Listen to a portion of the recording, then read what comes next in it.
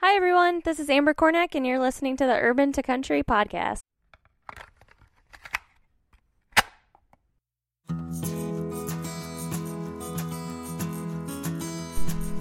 Welcome to the Urban to Country podcast, where we talk to outdoor enthusiasts about life, hunting, and how to make every day epic. Hey guys and gals, welcome back to the Urban to Country podcast. On this episode, I sit down with the incredible Amber Cornack. Amber's story shows the strength of the human spirit and the power of positivity. I'm excited for her to share her story with you all. So, without further ado, Amber Cornack. I was listening to a podcast, and the guy said, I need to take a moment. Any of you out there that are thinking, I should start a podcast, what the hell are you waiting for? Okay. Here, that was my sign, so, yeah. That's awesome. Yeah, that was cool. So, I guess let's kick this thing off. So, I'm here today with Amber Cornack. We're going to dive into her story, but I'm going to let her tell a little bit about who she is and take it away. Tell us who you are and where you're from and anything else you think we ought to know. So I'm actually originally from Michigan. I'd love to call Montana always my home, but it's definitely been my home for at least 15 years. This is where I should have been. But yeah, from the Mitten State, so that's where I grew up until I was about 18, and then I came to Montana right away. Started off school at Carroll College, actually. Didn't know what I wanted to do, had no idea what was going on, so I ended up dropping out of Carroll and just switching to community college and just trying to figure out what I wanted. I got my associates in accounting, and actually haven't used it at all, which kind of sucks. So, but You're normal. Nobody uses their degree. Yeah, I guess that is pretty normal. I spent 4 years doing that and working, and finally figured out what I wanted to do, and went to Oregon State and got my bachelor's in fisheries and wildlife science. So Cool. So I have two important questions for you about Carroll College. Sure. Did you live in the dorms? I did. Did you see any of the ghosts that supposedly roam the halls of the Carroll College dorms? No, so in the dorm I was in, there was no ghosts there, but there was in a different one. I don't know. It was an interesting school. I've heard some interesting things about Carroll College. Yeah. Go Saints. Yeah. Yeah. For anybody in Helena who's listening, go Saints. Cool. So you went to school in Oregon, Oregon State, and what did you say again? What did you study there? Fisheries and wildlife science. Cool. I also got my certificate in GIS, so doing mapping and just trying to create maps. It's a really good kind of thing to have experience-wise. There are a lot of wildlife biologists don't have that experience. So I just wanted to kind of get my certificate in it and go from there. So Nice. Yeah. So what drew you to that degree? Was there something specifically that made you, because you said you were in accounting and then things kind of changed. So what inspired you to make that career change? Yeah, so I guess I don't really know. You know, I've always hunted my entire life. I've hunted, tracked deer, hunted chapeaus, guns, everything. I worked at a greenhouse. That was my first job when I was 14. Nice. I've planted, 5,000 trees in my entire life because my dad Dang. loves trees. Holy cow. Big ones, little ones, everything. That's awesome. So you think I would have known when I was 18 that I should really be in the wildlife field, and something just kind of changed, got rid of some negative influences in my life and just kind of changed some things. And the negative influences were more of, oh, you don't want to go down that road, because it's always something I've kind of had in mind, but, there's not a lot of money in it, and it's super competitive. And so, job-wise, there's not a lot of jobs, and there's a huge competition.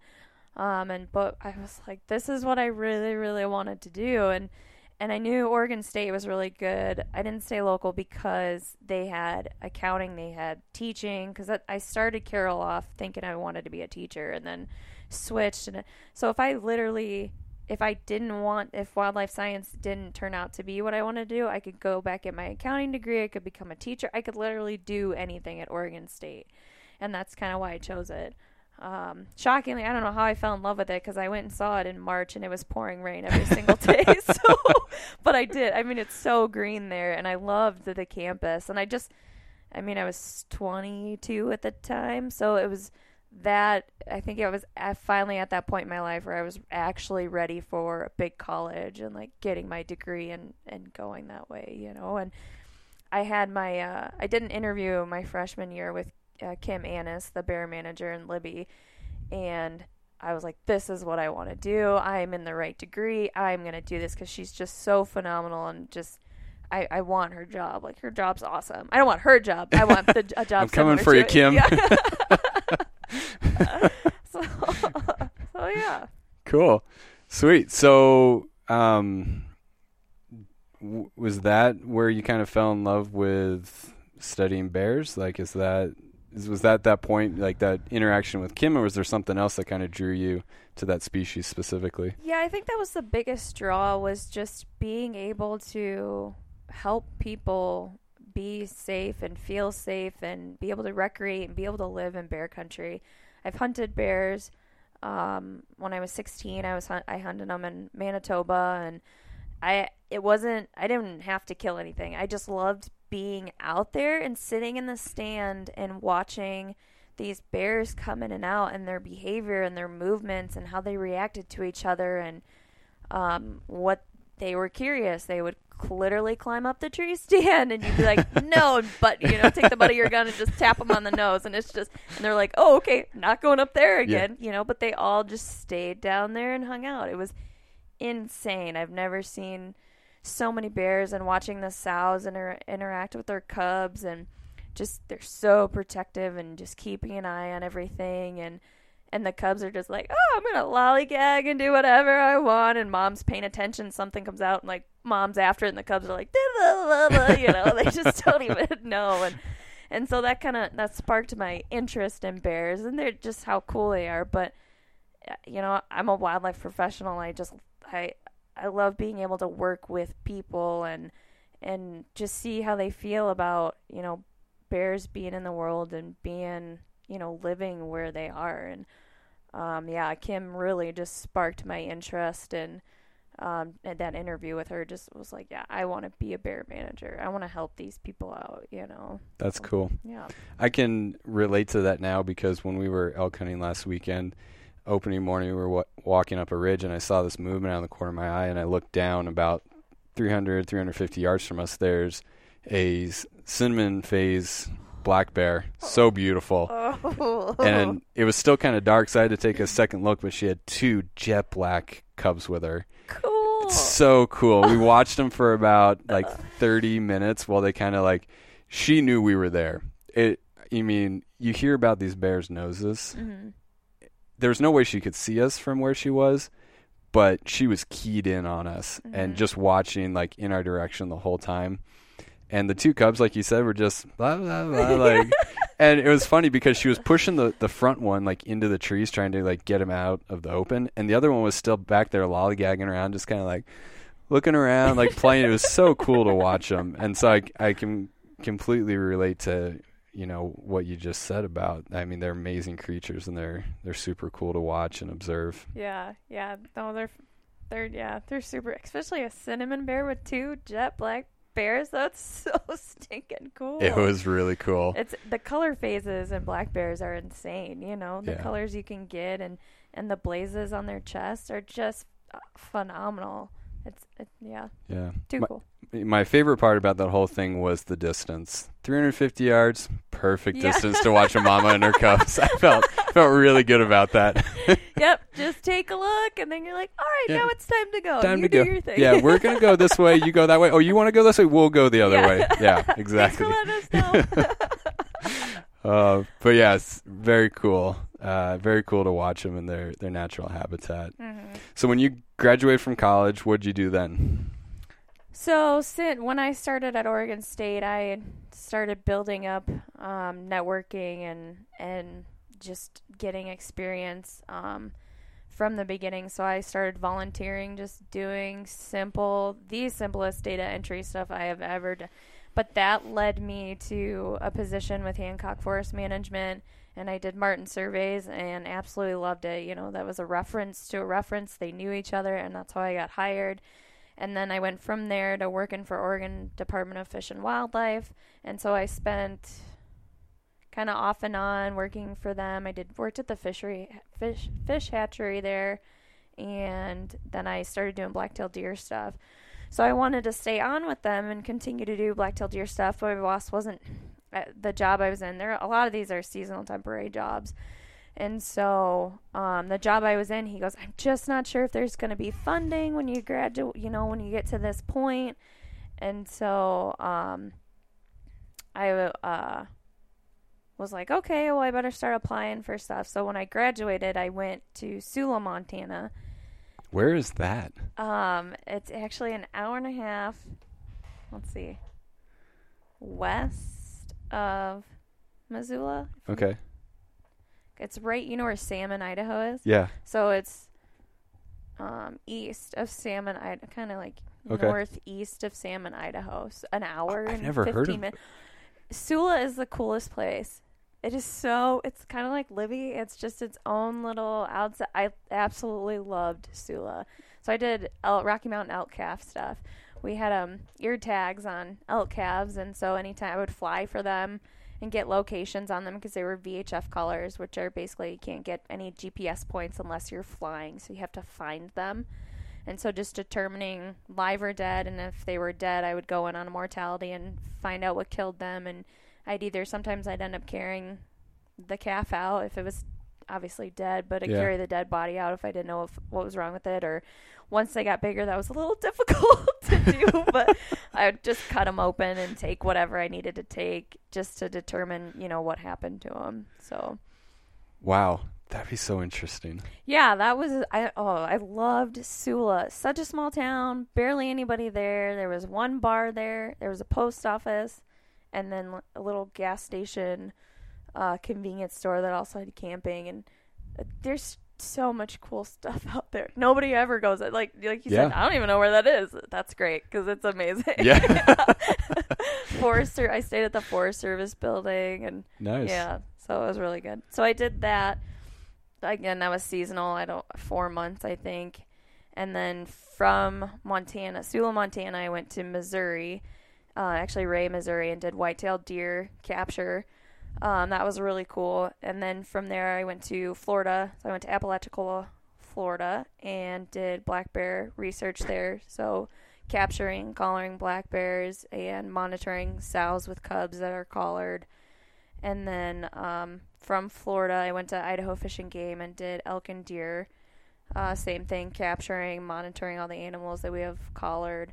And then from Idaho, I went to Libby, Montana for a short amount of time, but I was there and did some grizzly bear work. So okay, so that's been that's 2 years of that experience outside of my degree. And then I have another 2 years within, while I was going to school, that I was also working on getting experience. So nice. So random question for you. Mm-hmm. What advice would you give to someone who is wanting to get into the outdoor workforce? Like someone like yourself who, all of a sudden has this epiphany, like, hey, I really want to work outside. I want to take care of the natural world, but I don't know where to start. Like, what would be your number one piece of advice for somebody like that? So if they don't, I would say volunteering. So if you don't have your degree yet and you haven't gone to school yet, and, that could be at any age. People go back to school all the time, so that doesn't, you eventually will have to get a bachelor's, at least a bachelor's. But I would say just start volunteering. Make phone calls, call anybody you can, and network, and get your network going. And don't be afraid to call, and maybe call them, a couple of times within a couple weeks. If they don't answer, then email them. Wildlife biologists, anybody working in fisheries and wildlife, are so busy, and they forget. I've had my bosses forget, and I've had to call them. I'm like, I work for you. What are you doing? But they've got so much going on with the public and with everything that they're running, and their emails, I mean, literally pile up. My bosses they've had 150 emails in one day, just stuff blowing up and voicemails out the wazoo, and, they try to prioritize and stuff. But you got to make sure, if you do email, that it's specific and it draws them in, But definitely volunteering and starting a network is good. But like I said, you have to get a degree. It's so competitive. It's very rare that you can get one of these jobs without a degree. You might be able to get a seasonal job, but the experience, they look for people with experience, Right. So. Yeah. Cool. Yeah. So let's talk about Libby. What kind of research were you doing up there? So it's a grizzly bear project. It's been going on for quite a few years. I was specifically doing hair collection. So we have a bunch of rub trees, that I guess kind of what we call them, and they have barbed wire pieces on trees, or we have barbed wire pieces on bridges, wooden bridges, or on wooden signs.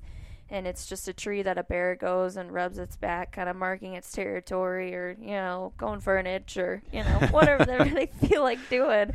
And so we go and collect hair off of all those barbed wires, and we're specifically targeting grizzly bear hair, but we collect all the hair that's on, all the big clumps that we can send in and get DNA off of, and just kind of, it helps with population estimates, and just kind of, they're also capturing up there too. So when they capture a bear and they collect the hair, they can compare and see, if we've collected hair from that bear, how long it's been there, and those type of things. So, gotcha. Yeah. And where does all that information go? Because I think a lot of people don't realize, first of all, that you guys are even collecting that kind of data, but where does that data go? So I know we hold on to the data, and I don't know how much of it is, I'm sure a lot of it is public knowledge. Mm-hmm. And there's a lot of research and research papers. So, I mean, a lot of this stuff, Montana Fish, Wildlife, and Parks posts a lot of stuff. U.S. Fish and Wildlife Service posts. So every time there's a capture or something, or they do a release, they post stuff on social media, and they do things like that. And you can definitely call. Almost any bear biologist would love to talk to you, especially if you're seeing grizzlies. When people are seeing grizzlies out in the wild, they want to know. We want to know where you saw them, what you were doing, and just trying to get an idea of population and how many are in the state, and where they're moving to, how big their home rate, and it just kind of helps, especially if it's got a collar or it's got ear tags, or, like I said, they really want to know. So they're always up for talking to the public. Nice. And right now, I guess the Yellowstone ecosystem grizzly's been delisted, and they're talking about delisting the what's the ecosystem in that region called, the northern Continental Divide ecosystem. Northern Continental Divide ecosystem. Yep. That is a mouthful. Yeah. Did you do any work that went towards helping, inform that decision? I would say that, yeah. So all the work that gets done up there, I mean, that's why that's the point, kind of the point of the project, is to help with delisting, or just kind of, getting an idea of population estimates and what's going on and where the population is at to make, and that's definitely, our research is helpful to make those decisions. Gotcha.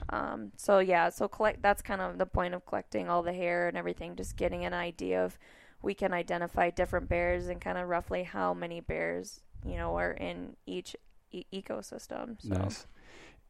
Does that feel kind of cool, like knowing that you're working with a species that was on the brink of extinction, and now we're talking about the fact that it's doing so well that it might be off the endangered species list? Yeah, it's super cool.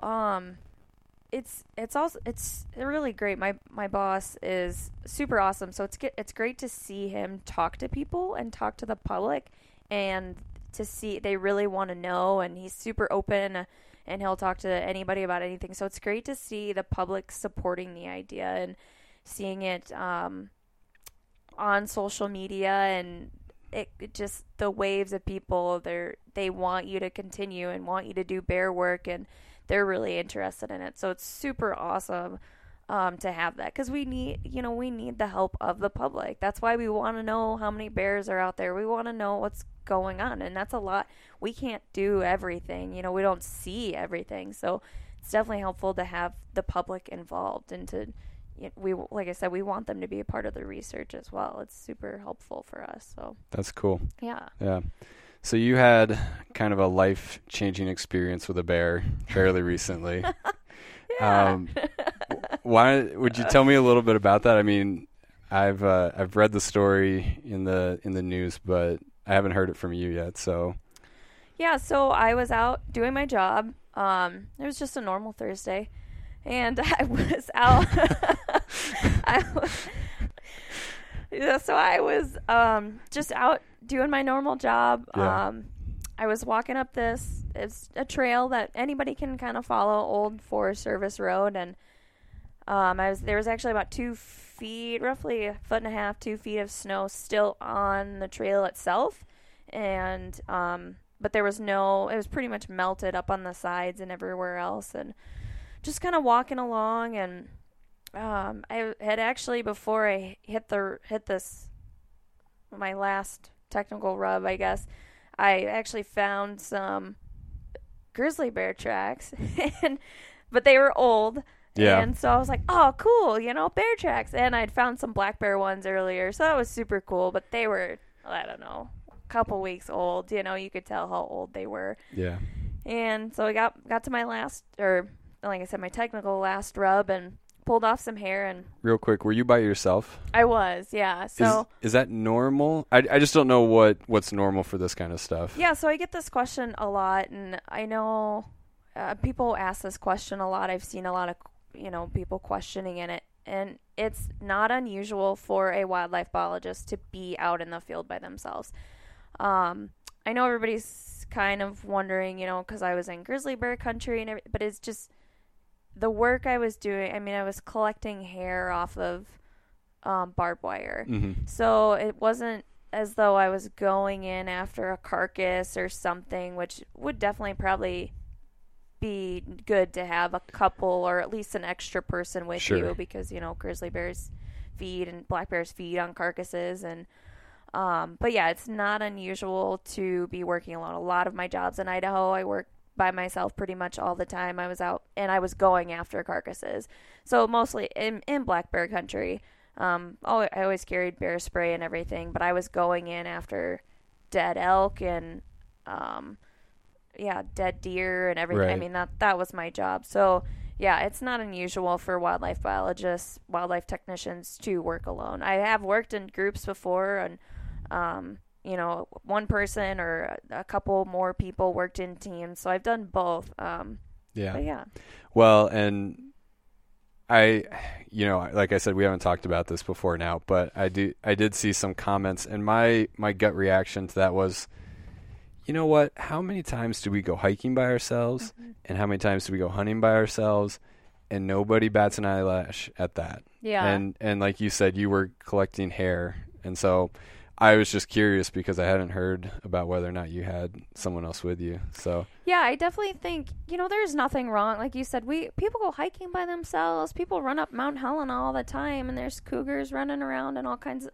So it's not unusual for anybody to be doing anything outdoor recreational by themselves, mm-hmm. Right. So it's really, I mean, there's really no difference, you know. So. And you had bear spray with you? I did, yeah. So I had bear spray and a whistle and everything. So yeah, I was walking down the trail, and I got to this kind of avalanche chute, this kind of opening, and the river was running pretty heavily down below. How far were you from the trailhead or your truck or whatever at this point? I was about 2 miles. Okay. Yeah, so I walked about 2 miles.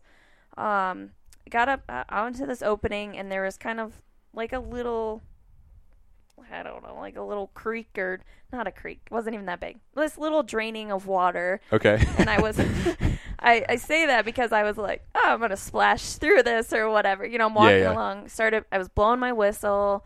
started clapping my hands, yelling, "Hey, bear." And all of a sudden I just heard this, "Oh." And I turned to my left, and here's this massive grizzly bear, and I remember him his image is engraved in my head, and I can only imagine. Yeah, he's just standing there looking at me, thinking, and I know what he was thinking. What in the heck are you doing in my area? And he was 12 feet from me. And so I had my bear spray, but there wasn't enough time. So I already knew when I saw and looked at him. I mean, we met each other in the eyes. I already knew he was coming after me, whether it was predatorial or whatever he was gonna. I already knew. And so I turned to my right and dropped down to the ground. And by that time, he was already at my back and had clawed my arm and smacked my back. And I was trying to bend over and just hoping he was just going to tear up my pack and eat my pack. And I had pulled my bear spray because it was on my, that top belt that connects on your pack. And I pulled it out, and that's when he bit down on my skull. And I thought to myself, holy cow, I'm going to die. And just reached over my left arm and sprayed him, and he took off. Wow. I felt him come off my back, and that was it. I don't know if he went towards my truck, if he was heading that way, or if he went behind me and took off that way, or if he went back down the hill. I have no idea. Jeez. How fast did all of that take? 15 seconds. Jeez. Yeah. I was really, my thought process, which was very quick and obviously spontaneous, because but I was thinking, you are not going to tear my guts open, because that was, grizzly bears' claws are huge, and a 6-month-old cub could just slice you up, and their claws are just massive, they're insane. And so that was my thought, was he's not going to get into my stomach, so I was basically wanting to be able to walk out of there. And so that's why I turned to my right and was just kind of hunched over, and to just make sure he tried to get at my pack. And when I actually looked at the photos from when it happened, my doctor took some photos, and they took some photos for the investigation and stuff. And they are insane. They are absolutely insane. And it's so hard to tell, but I really think his nose was literally right by my left eye. Like, where he bit my head, he was right there. He was like, his face was right by my cheek, like right there. It's insane. And it's insane to think about, because when he bit down on my head, I thought he bit down on the back side of my head. Right. And then seeing the photos and just knowing where all my staples were. So they were on, my scars are on the left side of my face, kind of starting just below my eye. And then they wrap around, go on top of my ear, and then go all the way around to like the back side of my right ear. And so just thinking about all that, I was like, holy cow, he was really close to my face. He was really... yeah, he had your head in his mouth. Wow. Yeah, so then, So what are you thinking then? Like, you sprayed him? Yeah, sprayed him. First of all, I've been pepper sprayed before, so that had to have sucked. On top of everything else in his face, yeah. Yeah. Well, I mean, for you, because did you get any on you? So I did. I got some. Definitely got some in my hair. But when I was sprayed him, I made sure to close my eyes. But, when he got off my back, I could tell in my eyes. So I actually took my bottle of water out and rinsed my eyes out. Okay. And I was like, okay, thinking this is fine. And I got my InReach out. And I thought to myself, this isn't a good emergency, right? This is the time to hit the SOS button, right? I'm not kidding. That's what I thought. I said, no, I'm going to hit it. It's fine. Yeah. I need to hit it. Yeah. So I hit the SOS button and just picked myself up. I only had, an inch of bear spray left in my can. Nice. That's good. I mean... that's not enough, but that... Well, I mean that you emptied it on him. Well, I didn't... And that's where this is the huge thing, is because... And I don't think a lot of people think about this, and I didn't... Nobody ever expects to have to deploy their bear spray. Right. People probably like, I might have to do it, but nobody ever immediately expects to actually have to do it, let alone how much they're going to use when they do it. And so I didn't have a second can. So walking out of there, I was like, oh, okay, I only have an inch of bear spray left. If a moose comes out and tries to run me over, yeah. Dang. Yeah. Okay, so you've been attacked by a bear. You hit the SOS. Yeah. You got yourself a little cleaned up, so you washed, blood and bear spray off you, and I don't know about the blood. I wasn't really paying that close attention. Okay. But the bear spray, I did. I got that out of there. I actually don't even know how much blood was pouring out of me, or I didn't pay attention. But yeah, so I got up, and I just said to myself, "Okay, get up. You're gonna walk out. You're not staying here. It's hot. It's, I don't know. I think it was 10:30 by that time." So I think he attacked me. I don't know. It was around 10:30 in between there. I just told myself, I said, you're going to your truck. And so I got up, picked myself up, had my water, had my InReach, and then had my bear spray, and just started walking out. And my balance was a little off, so he actually bit the side where your balance is. So your balance is, I don't know all the doctor details, but somewhere on the left side of your head. So he actually bit the part where your balance is. So my balance was a little off, but I could see straight and I could still hear out of my right ear. So I just kept going. I was pretty much blowing my whistle the entire time, yelling as much as I could, just making the most amount of noise that I could without injuring my head any more than it was injured. And I had no idea how much it was injured. And my hat had fallen off when I was walking, and I bent over and picked it up. I said, "Oh, that sucks." So I took it off, because my hair was in a ponytail. At that point, my hair was super, super long. So I was like, "Oh man, what a bummer!" And it was covered in orange from the bear spray. Oh, yeah. So that was kind of cool. But at one point, I started. See, this is what I'm talking about. Like, I think only you would be, attacked by a bear and go, "Oh, that's cool. Look, my hat's orange." I was also thinking, so this was kind of what helped me stay sane, because I wasn't going to get upset. I mean, it's already over and done with. As long as no other bear or a moose or anything else came after me, I was fine. But yeah, I was walking out thinking, man, this would be a really good time to find a moose shed right now. This would really make my day if I found a shed right about now. That's what I was hoping for. That's awesome. Oh, man. I was also thinking, I said to myself as soon as I started walking, I said, my parents are going to kill me. I don't have any health insurance, and they're going to fly me out. I already knew that they were probably going to fly me out. I said, it's going to cost so much money. That's what I was thinking in my head.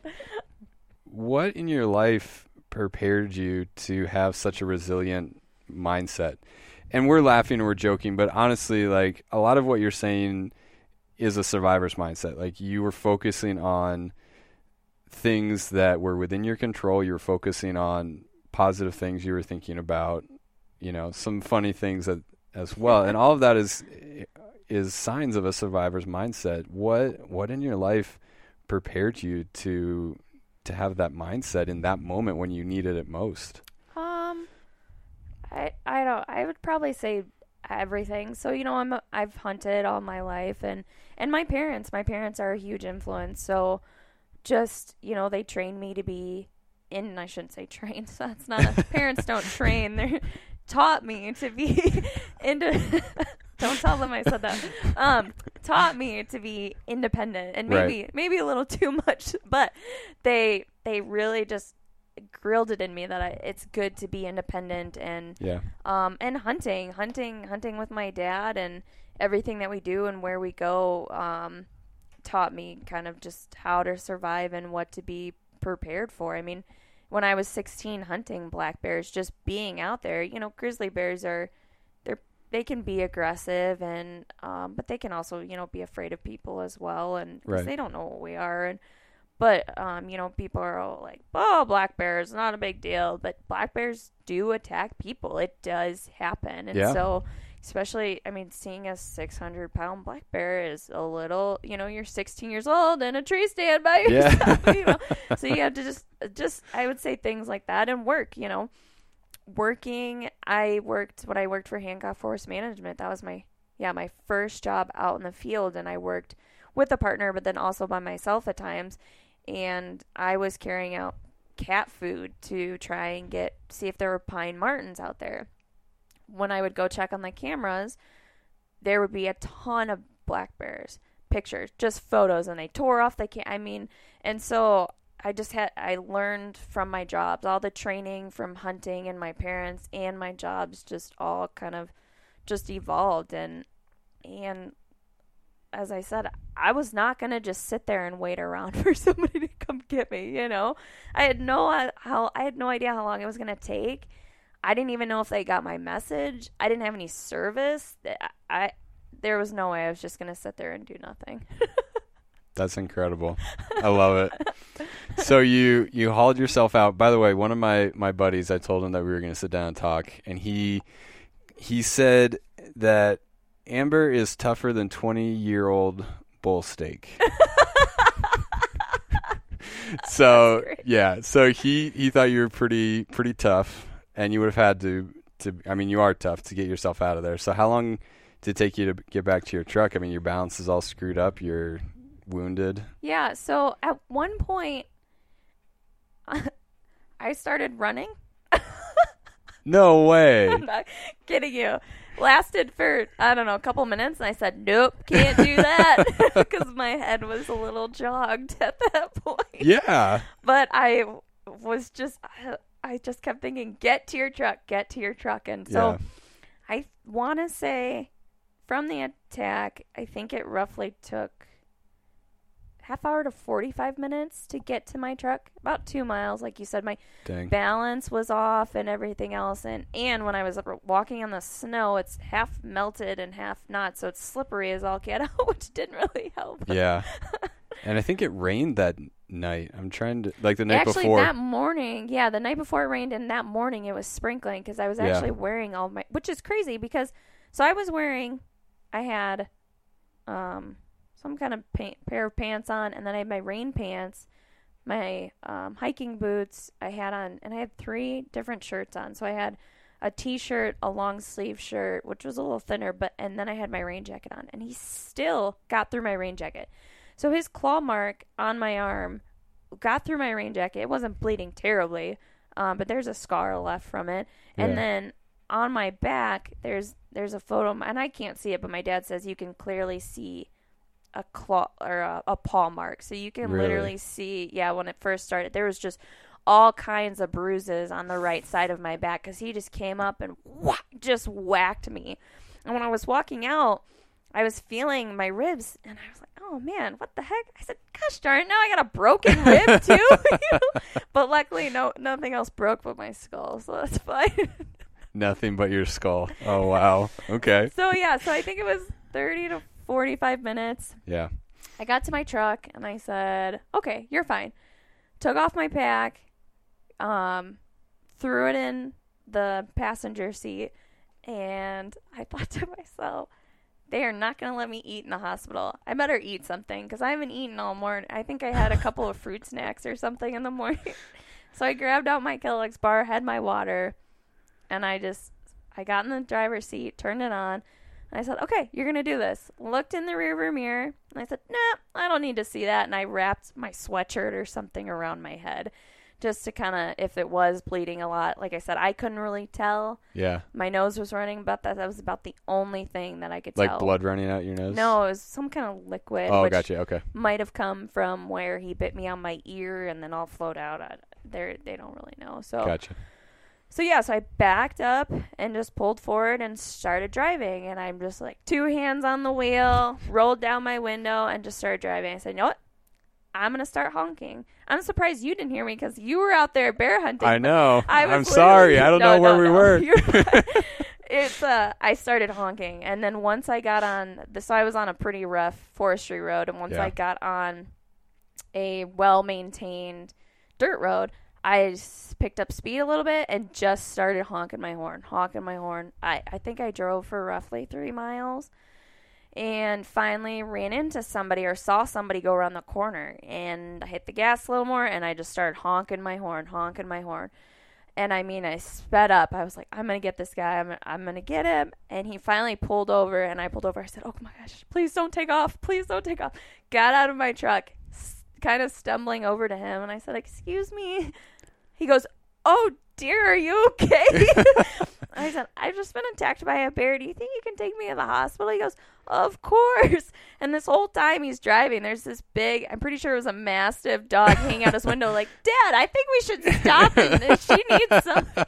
So I got in his truck and his dog's like, hey, how are you? What are you doing? You know, this huge dog's all excited. And normally I would be so excited because he was adorable, but I just kind of held my hand back because I could tell he just wanted to lick my face and everything. Yeah. And the guy was like, I'm sorry. Said, it's okay. And then we drove for a mile and a half. And actually the ambulance was on their way up. And he's like, I got her. And stopped and they got me out and everything. So, wow.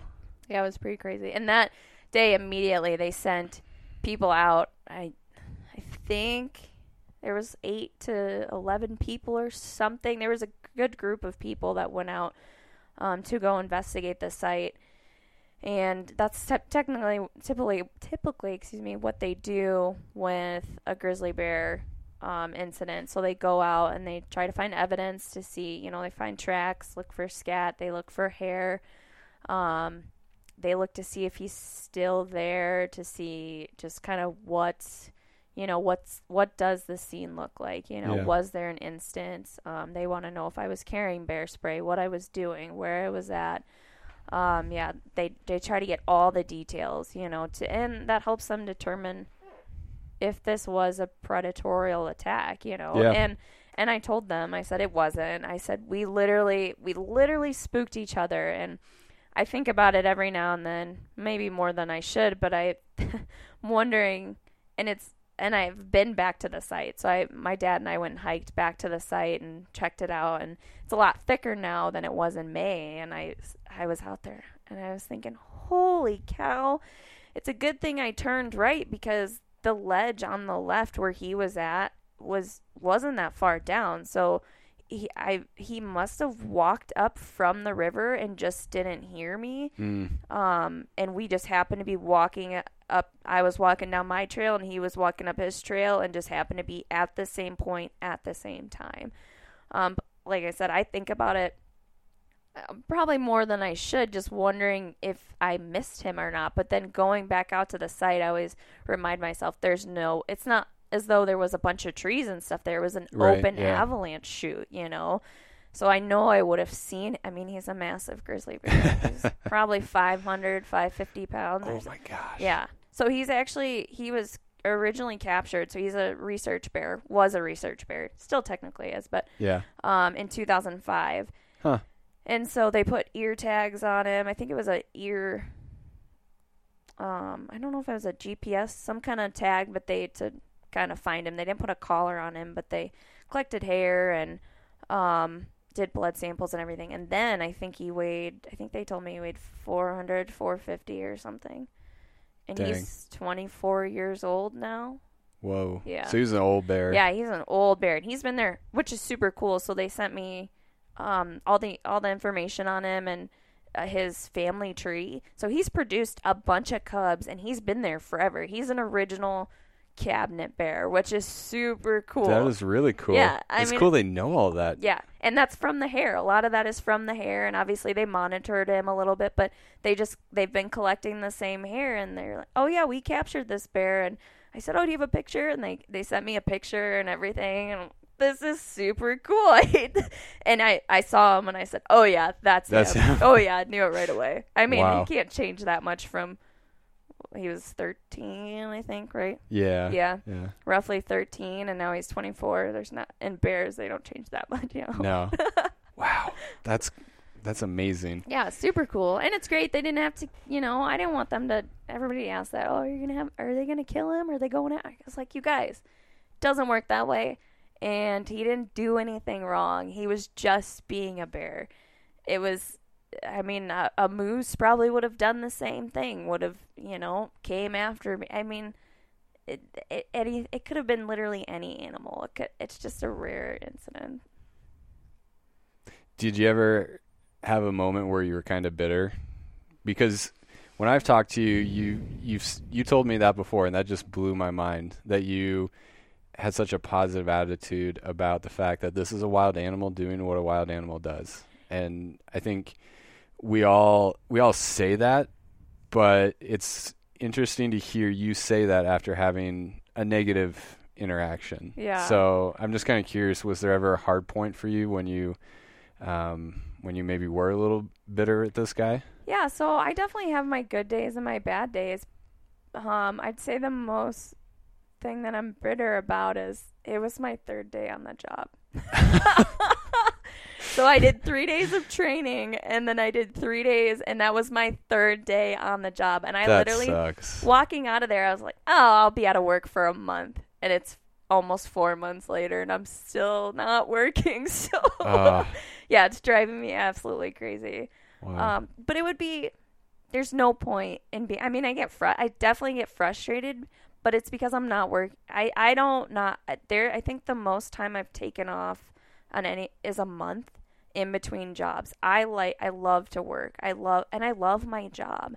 And so, a lot with these seasonal temporary jobs, they're all 3 months to 6 months. My Idaho job was an 8-month position.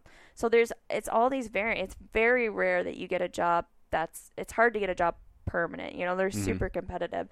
And so I try to never take time off. I always just go because I love my job so much. And I want to gain experience. And I love traveling from state to state. I think it's great. That's cool. So that's the thing that I'm most bitter about, So. Yeah. Oh, I did that's really name rough. him. What's this guy's name? Well, I think his number is 770. But I named him Rat Bastard. And so I think he deserves it. I think he does too. That's fair. I still like him, but he deserves that. Yeah. No, he was a jerk. That was not necessary. Yeah.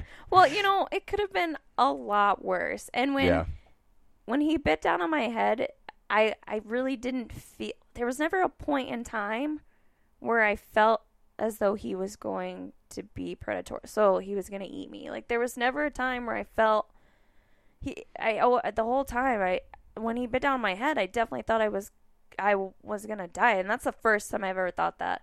There's been a lot that's happened to me before, but that's the first time where I've ever thought that. And that was mainly because he bit down on my skull. So I thought my brain was gonna fall out. I don't know. What do you think when something bites down on your skull? I don't know. I've never had that happen. So when you I had no idea. And then when I sprayed him and he went off, I thought, holy cow, that's the bear spray works. That's great. Not quite how I wanted to find out about it, but right. Yeah. Dang. 12 feet is pretty close. That is really close. That is really close. Anything you would have done different? I think about that too, and you can play that game forever, but oh man, it's situational based. So every situation is different. Going out there, I definitely knew I would run into bears. I never thought I would come 12 feet from a bear unless they were charging at me, or I definitely knew I was going to see them. I mean, the day before, actually my first 2 days, I spooked up a couple black bears. And they were a couple 100 yards up for me, So I definitely thought I was going to see bears. But like I said, I never thought that there would be 12 feet from me. And so it's hard to say. I feel as though, and everybody I've talked to and who I tell the story to, and when I took my dad up there, he told me before that, but he even said, you did the right thing. You did everything possible that you could. And I just did what I know to do. And maybe, my movement to the right, maybe that could have, maybe he wasn't going to come after me, but you just know. Right. When you're in that moment, you just know. Actually, Kim just told me, Kim Annis, I, talk to her fairly often, and she told me the other day that there was a gentleman called her about a grizzly bear, and he had walked up on it, and I don't know how far he was, and he saw it, and the bear saw him, and he just stopped and didn't move, just froze. And the bear turned around and took off. He goes, I just knew. He goes, I knew the bear wasn't going to come after me, turned around and took off. And he said, I turned around and left as well. Yep. And I said, that's great. And like she said, you just know. So every situation is different, and we can't, and that's something I think people need to realize, is that we can do our best to teach you and to give you some advice and the tools and survival stuff on how to survive out there in case something does happen. But we can never tell you exactly what to do, because every situation is different. So what's some good general advice then for people who are going in? I mean, I like to tell people that if you're in Montana, you're in bear country, just because they're everywhere now. But what's some good advice for folks that want to go out and enjoy the wild? Because we should go out there. I mean, we should go out and recreate for sure, but it's good to be prepared. So what do you suggest to people when you talk to them? 2 cans of bear spray. Always. I there, without a doubt, I carry 2 cans of bear spray now, just in case. And that's if you carry one on your front belt and you carry one in the back, because maybe, and there's a possibility that maybe if you do get attacked and the bear, let's say the bear bites your bag and happens to bite that can, it might deter them and they might run away. Yeah. Like, I just ate That's something. gross. Yeah, what is that? And then bolt off, you know? So the biggest thing I would say is definitely 2 cans of bear spray. And, so just be prepared. Take an inReach. I think those are super helpful. I know they're really expensive, so it's kind of hard for people. But, I would definitely take an inReach and a map and just know where you're going and let people know where you're going, especially if you're going out by yourself or even if you're going out with a group. And it's definitely a good idea to just kind of tell people where you're headed and just give them a general idea. Yeah. So, and just, like I said, be prepared. Know the difference between a black bear and a grizzly bear. There's a lot of instances where, hunters or, people shoot a grizzly bear thinking it was a black bear. Know the difference. That's why we provide all that. We provide it online. We provide it on social media. We provide it in lecture. I mean, it's literally given to you everywhere, the difference between these 2 bears. So just know the difference and know that a grizzly bear is huge, and like I said, know what to expect. So if you walk up on a carcass, it's probably time to turn around, especially if you're in grizzly bear country and black bears. I mean, like you said, there's bears everywhere. So if you walk up on a carcass, it's probably time to turn around, Yep. And just know, like I said, know your area, know where you're going. That's huge. Yeah. And a quick plug for inReach. I use the inReach, and they actually just came out with a mini version that's less expensive. It doesn't have the GPS function. It just is the communicator. So that's a cheaper way for folks, if they want to get an inReach, go with the mini, and it's cheaper. It has the SOS function and the texting function, just not the GPS function. Oh, so that's awesome. I mean, it really was time that they did that, because a lot of folks, like you said, you can't afford, but we all anymore, if you're going to be anywhere that's remote, you should have something like that. And I mean, that's a cheap way to do it. Yeah. Actually, when this was all happening with Amber, myself and my 2 brothers-in-law were in Libby bear hunting, and I usually have my inReach, and I told my wife that I would, I didn't, okay, I'm messing up the story. So I usually have my inReach, and my wife told all the women in the family that, Marcus is going to text every night, because that's usually what I do when I have it. I thought, we're going to have service the whole time. That was a mistake. There's not any service up there. So I didn't bring the inReach with me. So finally we go back into town after 3 days, and all of a sudden all these texts start coming in. Where are you? Where are you? Are you okay? Are you okay?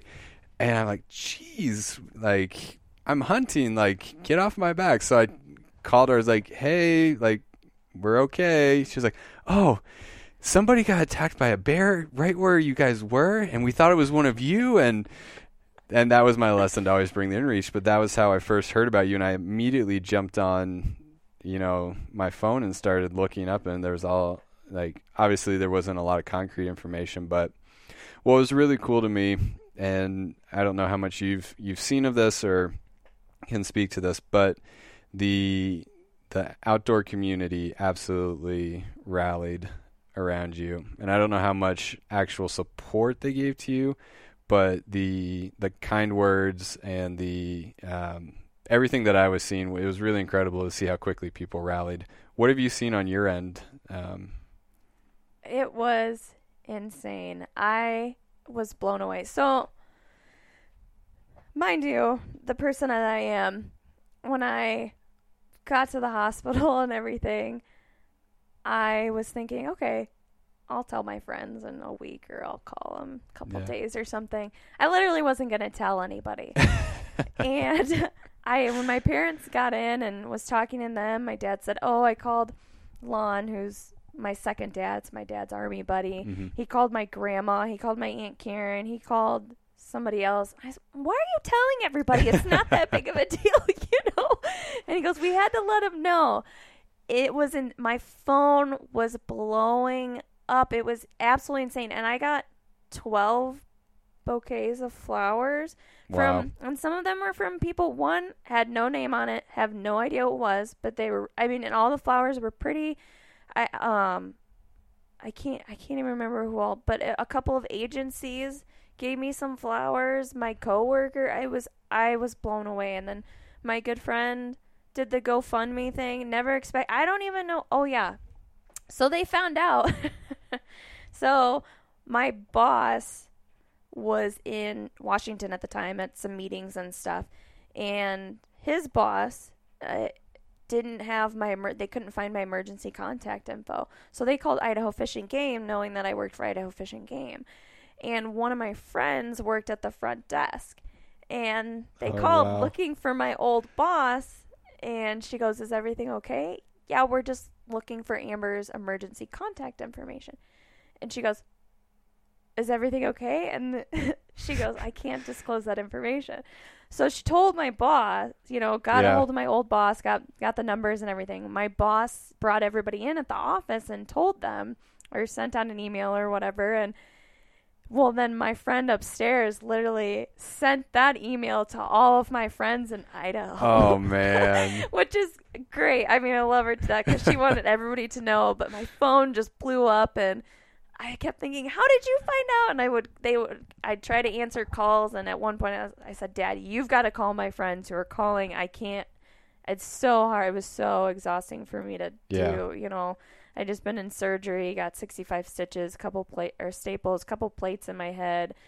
It was a lot to go. My head was just a rockin', And so it was just insane. Just my phone, I was blown away. And then I finally kind of been going through all the GoFundMe stuff, and the amount of people, random people that have donated, and agencies, and my professors from Oregon State, and all the kind words that people, I was blown away. I was so shocked. And it's so great to see that in our world today that we still have all that. I mean, people from Georgia, my story got all the way to Australia and England and I don't know, a bunch of countries over there, Spain, all these countries.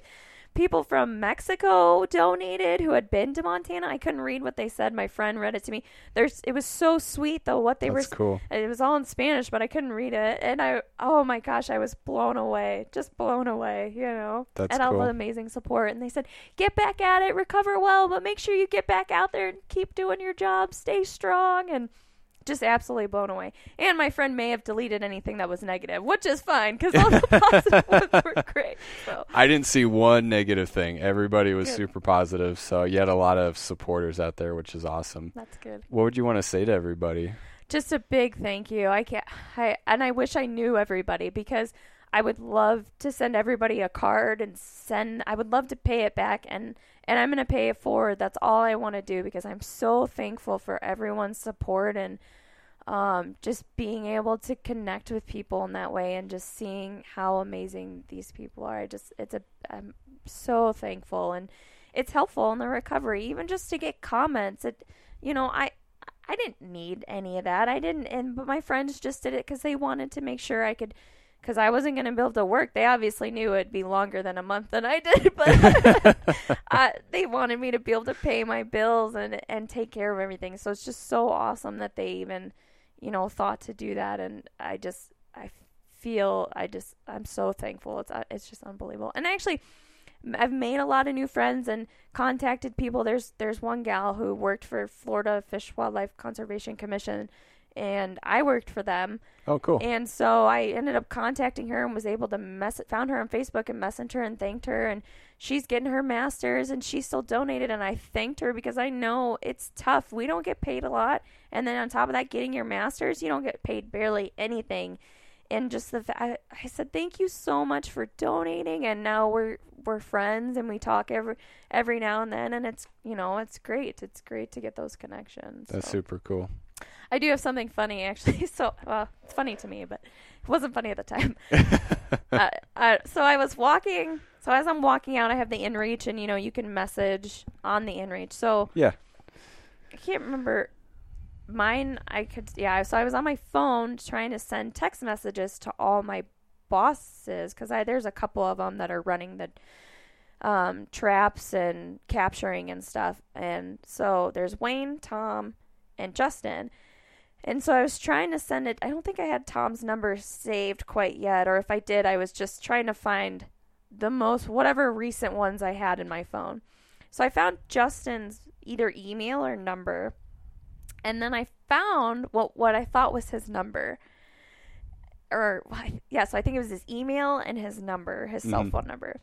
And so I sent bear attack, please help, or something. Or I was also they kept sending me messages. The InReach people kept sending me messages, and it was very confusing to me because it sounded as if they didn't know. They kept saying, what is your emergency? And I kept saying bear attack, but at one point it came out quack attack or something, because I was trying to walk and text at the same time and look around and do everything, so I was so out of it.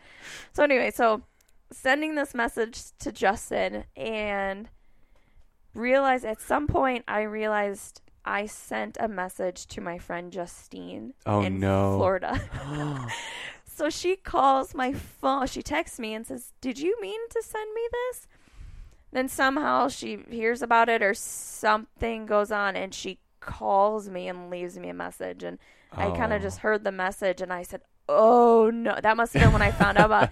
She was freaking out. And so I had my dad call her and tell her that I'm okay and everything. But it's kind of funny now, but I apologized to her. She goes, no, that's okay. She goes, but I was freaking out because you weren't answering me and I didn't know what was going on. She goes, you better not, in the text message, she goes, you better not be dead. I swear this kid, So my dad called her and told her that I was fine, but I felt so bad. Just the difference, because I was just sending messages, to whoever could get it. Yeah. She was probably wondering too, why is Amber telling me this? I'm in Florida. In Florida? Yeah. What can I don't know what I can do.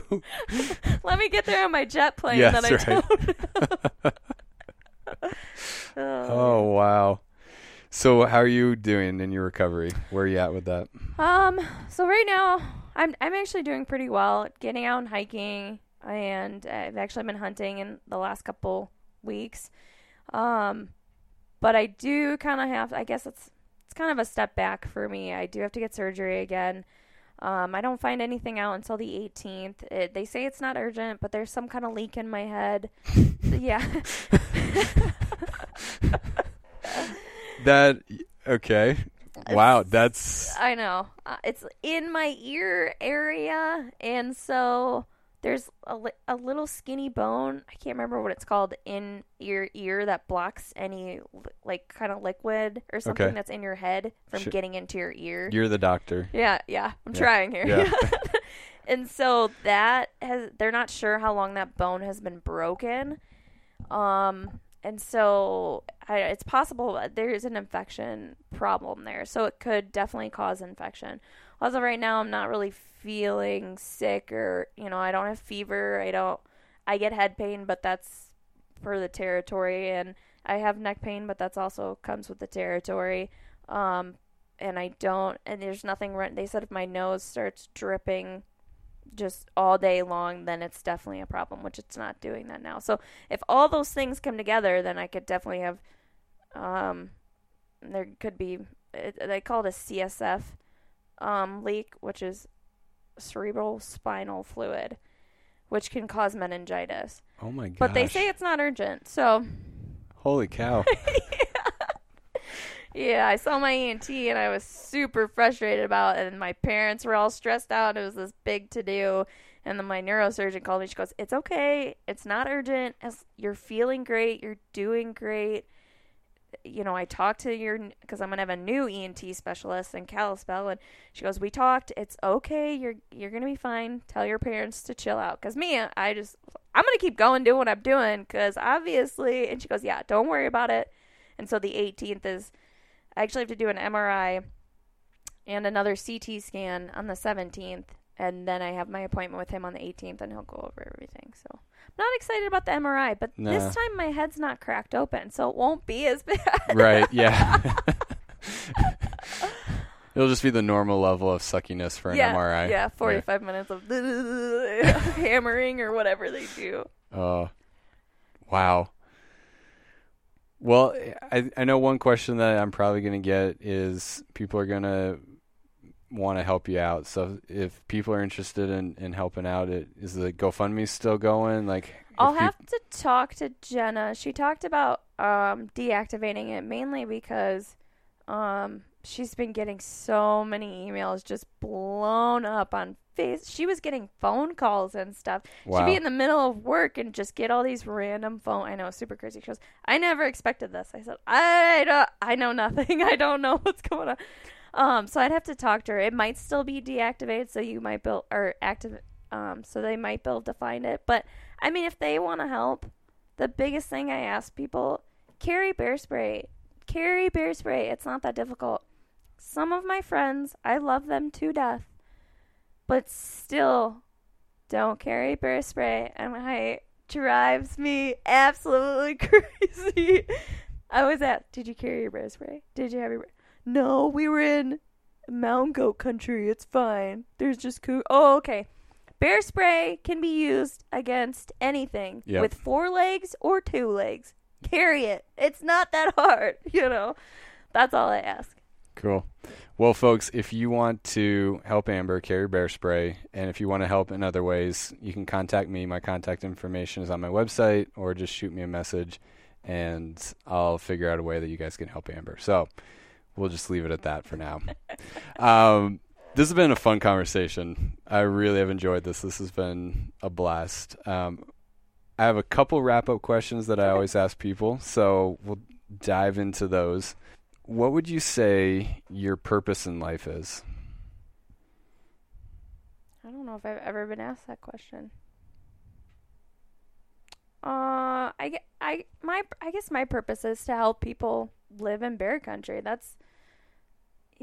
I feel as though that's what I was meant to do. And everybody, I think a lot of people, well, actually, most people who know me, they say, I know I don't need to ask this, but are you going to go back to work? And I said, duh.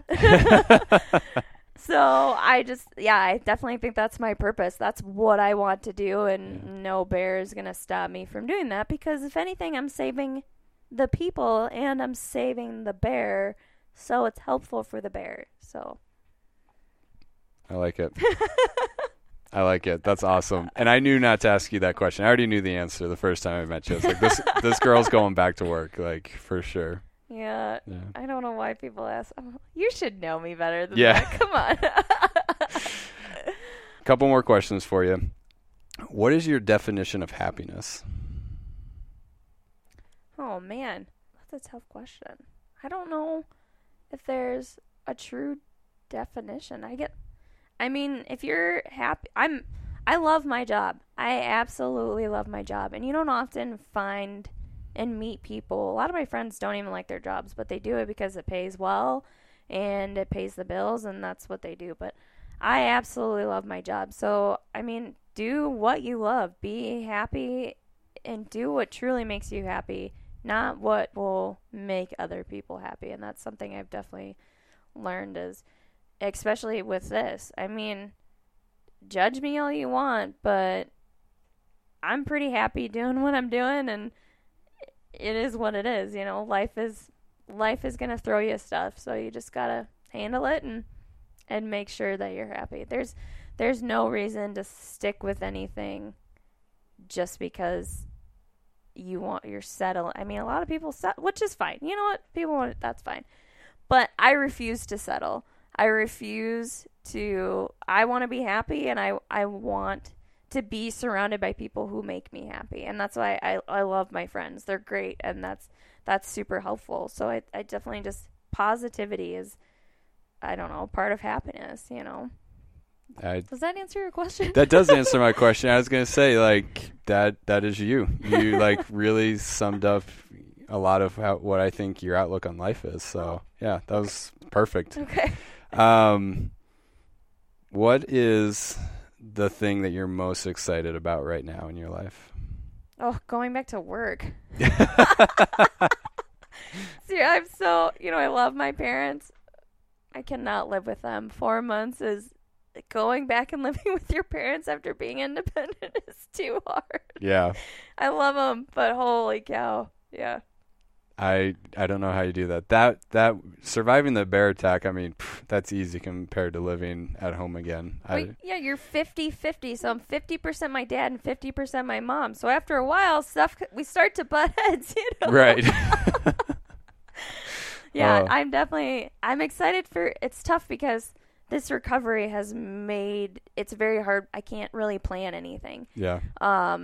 So I don't officially know when I'm going to be able to go back to work. And the next job I do go back to will be in Idaho, working for Idaho Fish and Game. And I love the group there. I love the team that I work for. And they were happy to take me back, even though I'm going to have doctor's appointments. So I'm going to have to come back to Montana. And they'll take me back part-time. They'll take me back full-time. They'll take me back. And I love that. And I just feel so grateful to have that opportunity. And so I'm excited to get back with the team and just get on my feet again and feel independent and feel like I'm doing something for the public and I'm helping out the public, running check stations and checking in animals. And I want to hear about people's hunting stories and everything. And yeah. And this podcast was hard for me too, because it's very rare I talk about myself. I don't like talking about myself. I love to talk to other people and find out what they're doing, where they're hunting, and what's going on in their life and everything. And so I'm excited to get back in that part of my life and not just be at home talking to the dogs because they just yell at me all the time. So. Well, I'm really excited for you to get back to that too. I think that'll be awesome to have you back out there making a difference in the world. Thank you. So the last question that I ask people is, today's your last day on Earth. You get to leave one message behind. What's that message that you want everyone to know? Life is short, and rarely say no to anything. Just take life to the fullest and run with it. And don't be afraid. Change is hard, so don't be afraid to make change. I love it. It's very cool. Amber, I just want to recognize you for your incredible spirit that you have, for your survivor mentality, and just thank you for sharing your story with us. This has been a lot of fun. Yeah, thank you. Thank you so much for inviting me. Like I said, it was just another Thursday. It's fine. Right. Do you have any final thoughts for us before we sign off? Yeah, like I said, I want to thank everybody and thank you for bringing me on. And I tell everybody to just pay it forward, to keep on keeping on, and just always think positively. Things could have been a lot worse for me, and that's the way it is what it is, and you just take it to the next step and move forward.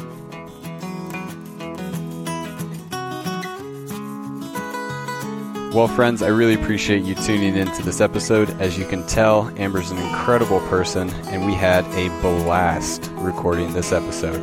If you like this episode, go ahead and leave us a review on iTunes, Spotify, Stitcher, or wherever you listen to podcasts. It really helps me as I develop content for future episodes, and I just want to hear your feedback. I genuinely want to know what you think of the podcast. So go ahead, leave us a review, And if you like it, give me a 5-star rating. Finally, if you want to help Amber out as she continues her recovery, feel free to get a hold of me, and I'll let you know how you can pitch in and help Amber on her road to recovery.